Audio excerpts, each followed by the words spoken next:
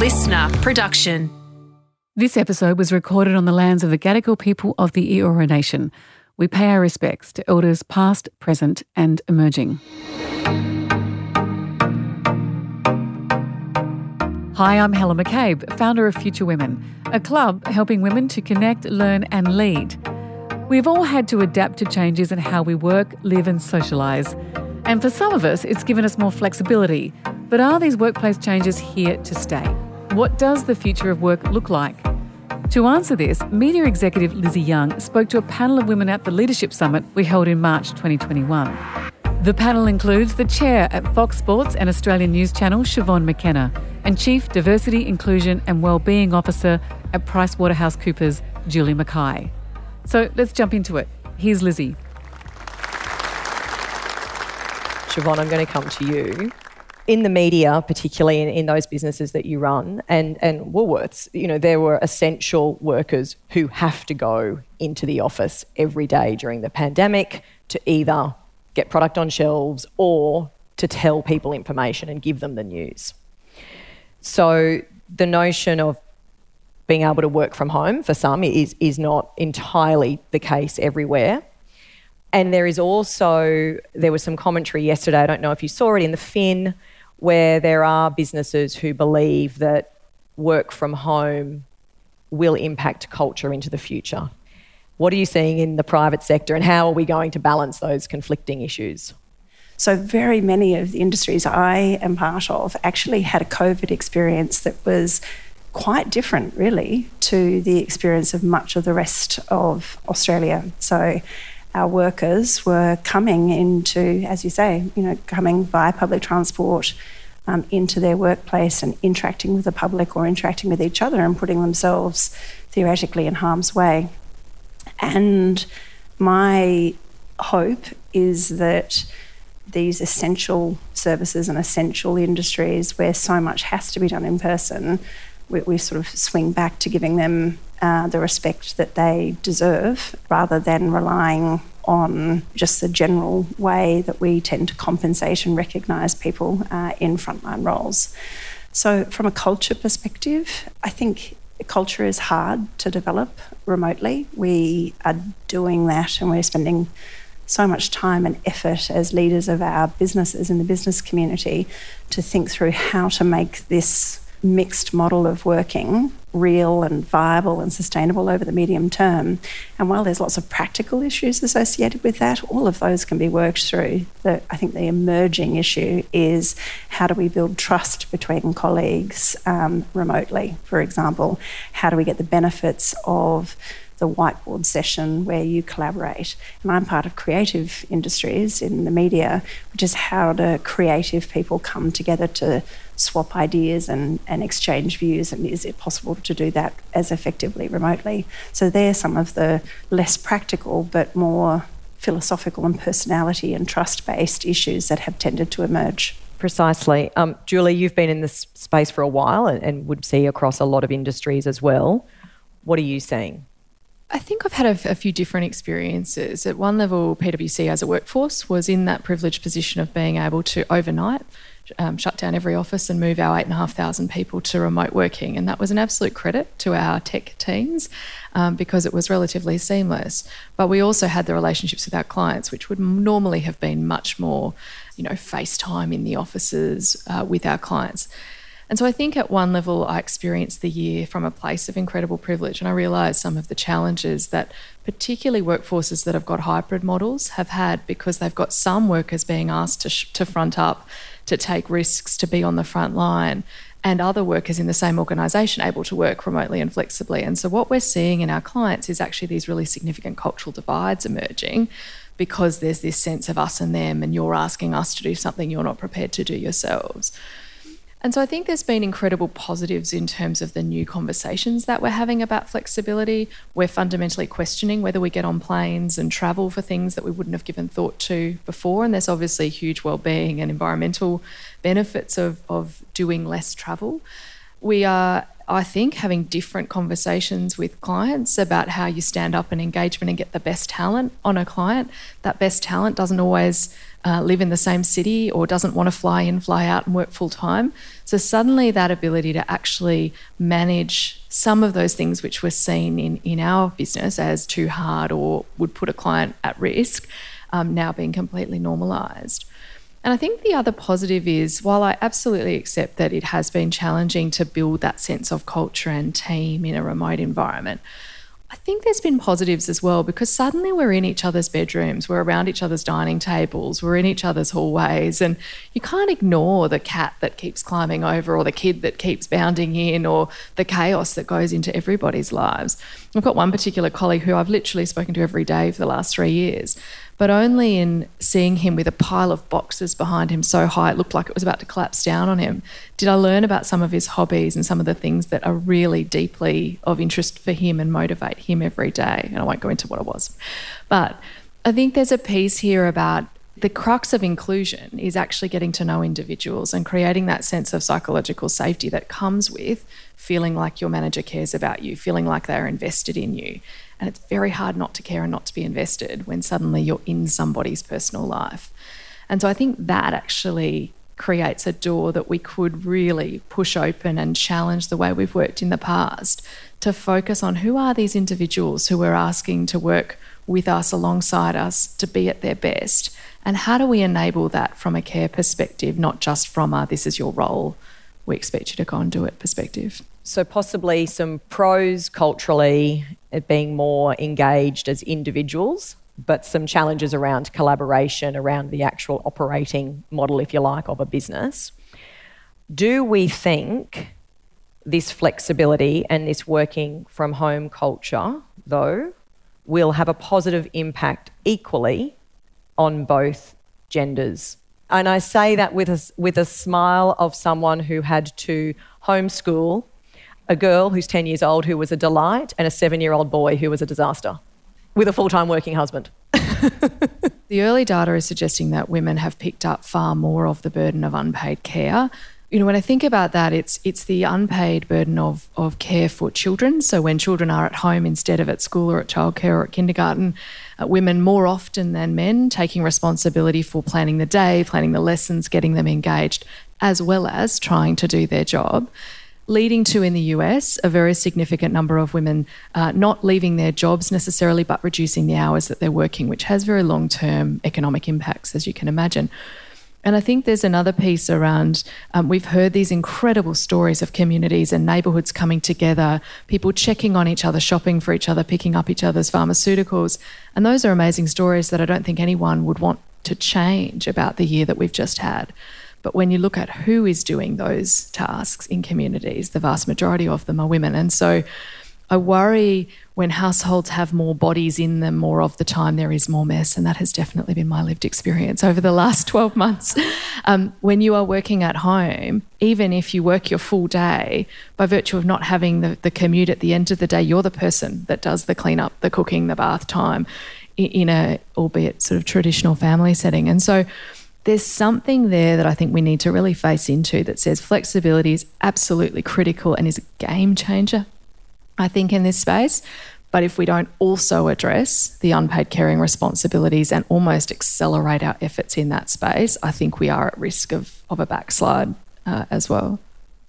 Siobhan, just to pick up on your point as well around collaboration and, you know, it's culture, it's collaboration. I feel like a lot of the money that is now not being spent on travel and things like that needs to be redispersed into building what a new culture looks like for a company or the new ways of operating. How do you change and how do we have the conversation in our businesses to get people to acknowledge that, you know, in the pandemic, it was like everybody just quickly go and work from home. But actually, if it's long term and if this is the future of work, how we remunerate people, how we set them up in the future is going to need to look different. I think that's right. And I guess my observation is that never waste a good crisis. And I think that we in this room and leaders more broadly need to view this as a wonderful opportunity. So as we've said, it's been extraordinary what organisations can do on a short-term basis to make things continue to work and to organise people working from home, etc., etc. And the idea, which I hear a little, is that everything will come back to normal. I actually hear that a little bit, mostly from people who particularly enjoyed the model that we had pre-2020, which is that people all go into the office, they all are there all of the time, and if you want to impress your boss, you stay until after he or she leaves. And so there are, I think, a minority of people, but they're often reasonably powerful people who really quite liked that model. It worked for them and are yearning for it to return. But the vast majority of us are thinking about this as an opportunity to revolutionise work and to exploit this opportunity. I think we do need to think very carefully about how to put in place together urgently some of the structural things that need to happen, whether it is different equipment at home, whether it is different pay, whether it's different childcare arrangements, all of those sorts of things, so that we end up better off than we were before the pandemic. But my fear is that the pendulum will swing back, and in 5 years' time, as a group, we could get together and say, have this conversation again, and we'd all go, oh, we wasted that opportunity.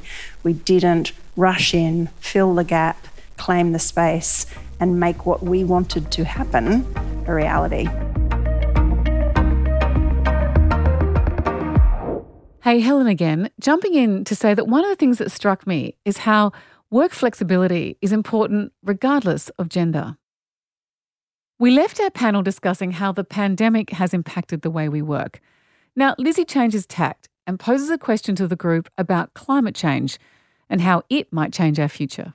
I'm going to pivot slightly to a couple of other topics in the boardroom. How can workplaces of the future be responsive to dangerous climate change?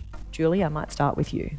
I think for me, it's about seeing climate change within a spectrum of responsibilities that every organisation, big and small, has. And so I actually like organisations to think about their sort of ESG, environmental social governance obligations, as part of their sort of social licence to operate. And, in the world at the moment, we're seeing a lot of these terms very quickly changing, moving, being replaced. But essentially, regardless of what terms you choose to use, boards and leadership teams fundamentally leaning into what are our environmental obligations, what are our social obligations, and what are our governance requirements that are going to ensure that we've got the best possible platform for our employees to thrive, do their best work, and ultimately to attract the best workers to us, but also to prevent future risks to our business, to our clients. And of course, we're seeing increased shareholder activism and public activism in this space as well. So I think there's something that each of us can do as individuals to really call on our leadership to explain what they are doing in the ESG space. If it's not a lot, to engage with experts and try and really start to think about what they could be doing that would be leading practice. If it is a lot, then actually sharing those stories with other companies, particularly with small businesses who may not have access to the same sorts of advice or consultants or supports. And so the more we can actually share in this space, the more traction and the more progress I think we'll make. But I think as individuals, it's also about remembering that we all have, albeit relatively small, power as consumers. And you only have to look at examples like Arnott's being forced to commit that the Tim Tam would only ever be made from ethically sourced chocolate. That started with 3 or 4 consumers on social media, and it drove a huge environmental and social outcome. And each of us make decisions every day about where we bank, about where we put our superannuation, about where we shop, about the household purchasing decisions that we make. And if you just spend a little bit more time researching the ESG commitments and priorities of where you're about to spend your money and have conversations in your community about why you're making those choices, the power of that, I think, is really possible to harness. But I think we often miss it in the, this is all too big and I'm not a CEO, therefore I can't change it conversation. I think that's quite interesting actually to pick up on, because you mentioned lots of different constituent sort of groups in that. But there is also this piece at the moment where our workforces, our teams, our people have never been more driven by purpose, I don't think. And so, Siobhan, to you, what are you hearing from the myriad of different teams that you have responsibility for? Like, what's driving them? What's their expectation of corporate Australia and what we're going to step up and do? I think it's a long time since people treated work and personal beliefs entirely separately. We've now formed a view, I think certainly in most of corporate Australia, that you bring yourself to work. And I know from all of the businesses that I'm involved in that what staff want, how staff feel about an issue, how they want to spend their discretionary effort while at work are all extraordinarily relevant things to be alert to and to plan around. I think corporate Australia is reasonably well set up to respond to these pressures because that's what we do. All of the time in corporate life, there's a profit motive and you need to sell products, we need to sell services and customers need to want them and pay you for them. And so therefore when that changes or modifies, corporates get their act together and do something about it. And so therefore I think corporations actually tend to be quite responsive to the desires and interests, if they're expressed, from the people that work there, as much as they are to the customers they're selling things to. And that's good news. I think that's unambiguously good news because it means that we can all have an influence on what our companies do. I agree. You know, it is tricky when profit is what makes the businesses sustainable, who are employees and things like that. But the more that we can be engaged in what drives that and the purpose that consumers and our workforces want, it's really, really crucial. My next question is if you could each give to the room one piece of advice on something that people can take away to think about how they can drive change to ensure that our workplaces of the future are fairer, more equal and more diverse. Julie, I might start with you. It's a big question. I think we have a moment in history in this moment. And we look around the world and we see that no country in the world has achieved gender equality, and that's, you know, some combination of access to leadership opportunities, economic empowerment, and the ability to live free from violence and discrimination. In Australia, we have a moment in history at this time to try and really shift the dial around violence and discrimination. We've got a spotlight on the issue in our highest offices. We've got every board and leadership team, if not consciously discussing what their risks might be around this, where their exposures are, what more they need to do, feeling deeply uncomfortable.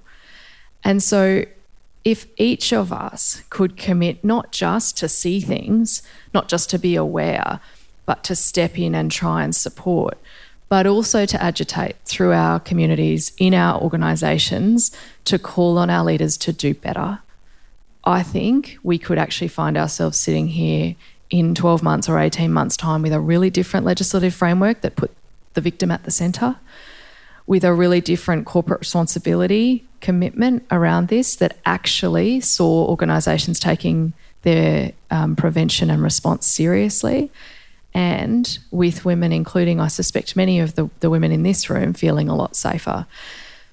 But I think that all could be lost if we don't act today, if we don't act in the next couple of days, because we know the media cycle, we know there'll be another disaster that will take this off the front page and put something else on. And so it's capturing the moments where the door is open for me, and each of us thinking about what we've got the power to do. Who do we know that we can have a conversation with? Who can we write to? Who can we activate? And how do we do that now? Well said. Siobhan, what's one takeaway to get us to a fairer, more equal and diverse workforce of the future? Look, my observation is that we must believe it can be so. So often, I think we can run the risk of having self-defeating conversations. I spent a summer interning in the public service, probably around the same time that you started, and I worked alongside women who had overcome this forced retirement when they became married and were able to stay, but then it was formal that they would only be paid 70% of the male rate for the equivalent role.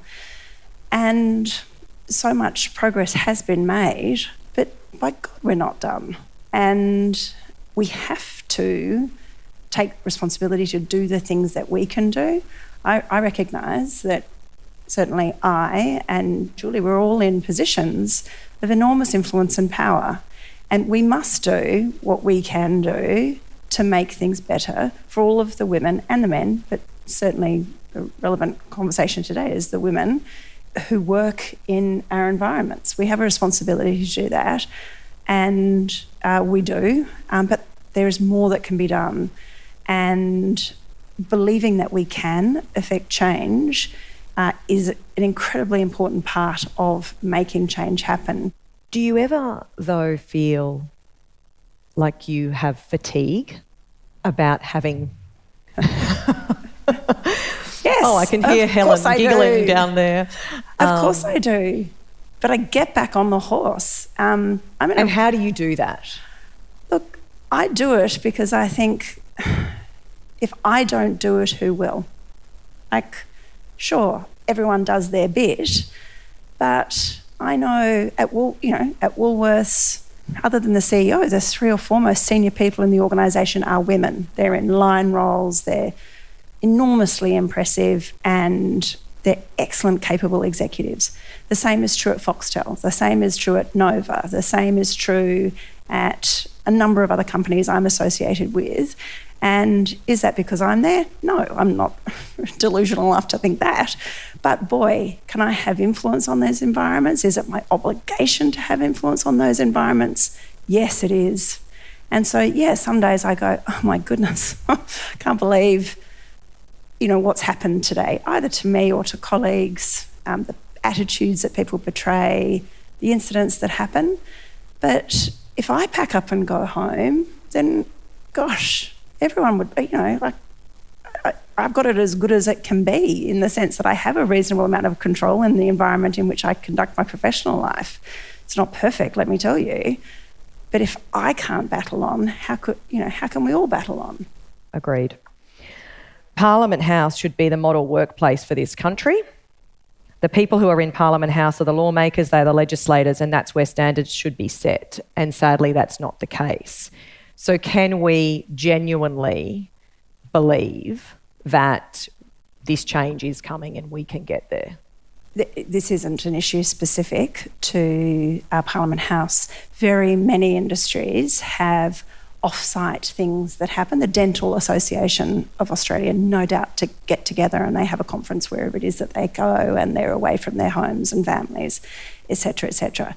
So this is a prevalent problem that I don't think can be explained by people living away from their families. It's just wrong and bad, and there is no excuse. And alcohol is not an excuse. Treating people poorly is just not an excuse. And therefore, I can't countenance either of those reasons as being special or creating any kind of excuse for what has happened or is alleged to have happened. So the thing I think is very interesting and that we should, and this is one of the confluence of events that I think makes this conversation different, is in the Ms. Higgins incident. She was working in a female minister's office, and then she moved from that female minister's office to another female minister's office. Now, what the conversation would have been, I suspect, if she had been working for a male minister and then moved to another male minister's office, the conversation would have been, because we would have allowed it to be so, if she'd been working for a woman, they would have dealt with it differently. Women would be better at dealing with this, right? And we're not having that conversation. We're actually having the real conversation, which is, this is wrong, it shouldn't happen, workplaces need to be safe. What can we collectively do, irrespective of gender, to treat people with respect and as other human beings? So I think that makes the confluence of events that we've spoken about critically important, because we can no longer believe that women by definition will treat an issue in an appropriate way when a man wouldn't, i.e. our gender doesn't fix the response to an issue. And that, I think, makes the conversation real. And we mustn't lose the opportunity to acknowledge and accept that. I think one of the really interesting things, having worked across a whole range of different industries in this space, is that leading practice that we celebrate at the moment is leadership who are going, wow, that's probably happening in my workplace or on my watch, and so I'm going to do a policy review and I'm going to do some comms and I'm going to tell victims that they're safe to come forward and there'll be no consequence for their career. I don't know a single company in Australia that is investing in a male education program that looks at power and privilege. And I think that's the conversation that we're uncomfortable with. And just for fun, so this is a good exercise, just for fun, ask a male in a senior leadership position their perspectives on power and privilege, and watch the kind of, at best, confusion, but at worst, meltdown start to happen. Because when you call someone's power and you call their privilege and you actually say that is the cause of sexual harassment, sexual assault, violence against women, it's a really difficult conversation to have. The only organisation I know anywhere in the world that has faced into this was the Swedish military, who almost overnight withdrew all funding from women's programs because they weren't getting anywhere, and started a male behavioural change attitudinal program. And that, I think, is the game change, because we're still focusing on process failure. Who said what, who didn't do what was the process, what was the complaints handling mechanism. We're not focusing enough on why did that individual male feel like he was entitled to commit that crime.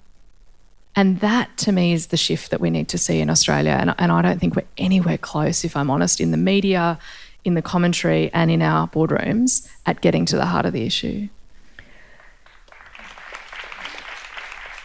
So we're not close, but we definitely do not have gender fatigue, and we're going to get there. So we're excited. We don't have gender fatigue. And I think my experience is, I look into that every day and I ask the question every day.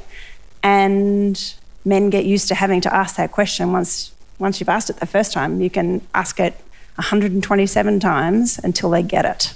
And if they don't get it, they obviously not going to really enjoy the workplace, right?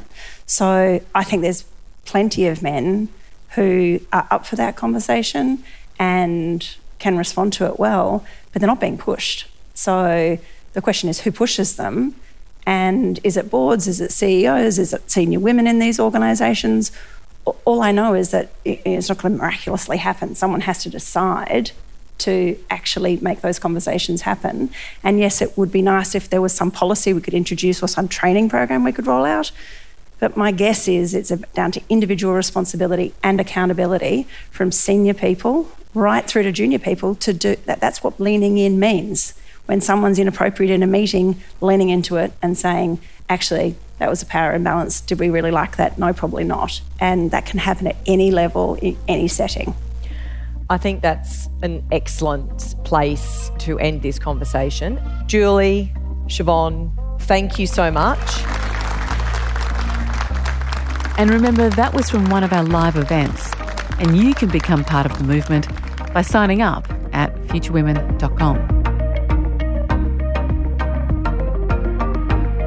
The Future Women Leadership Series was presented by Helen McCabe, executive producer Jenny Goggin, sound production by Darcy Thompson.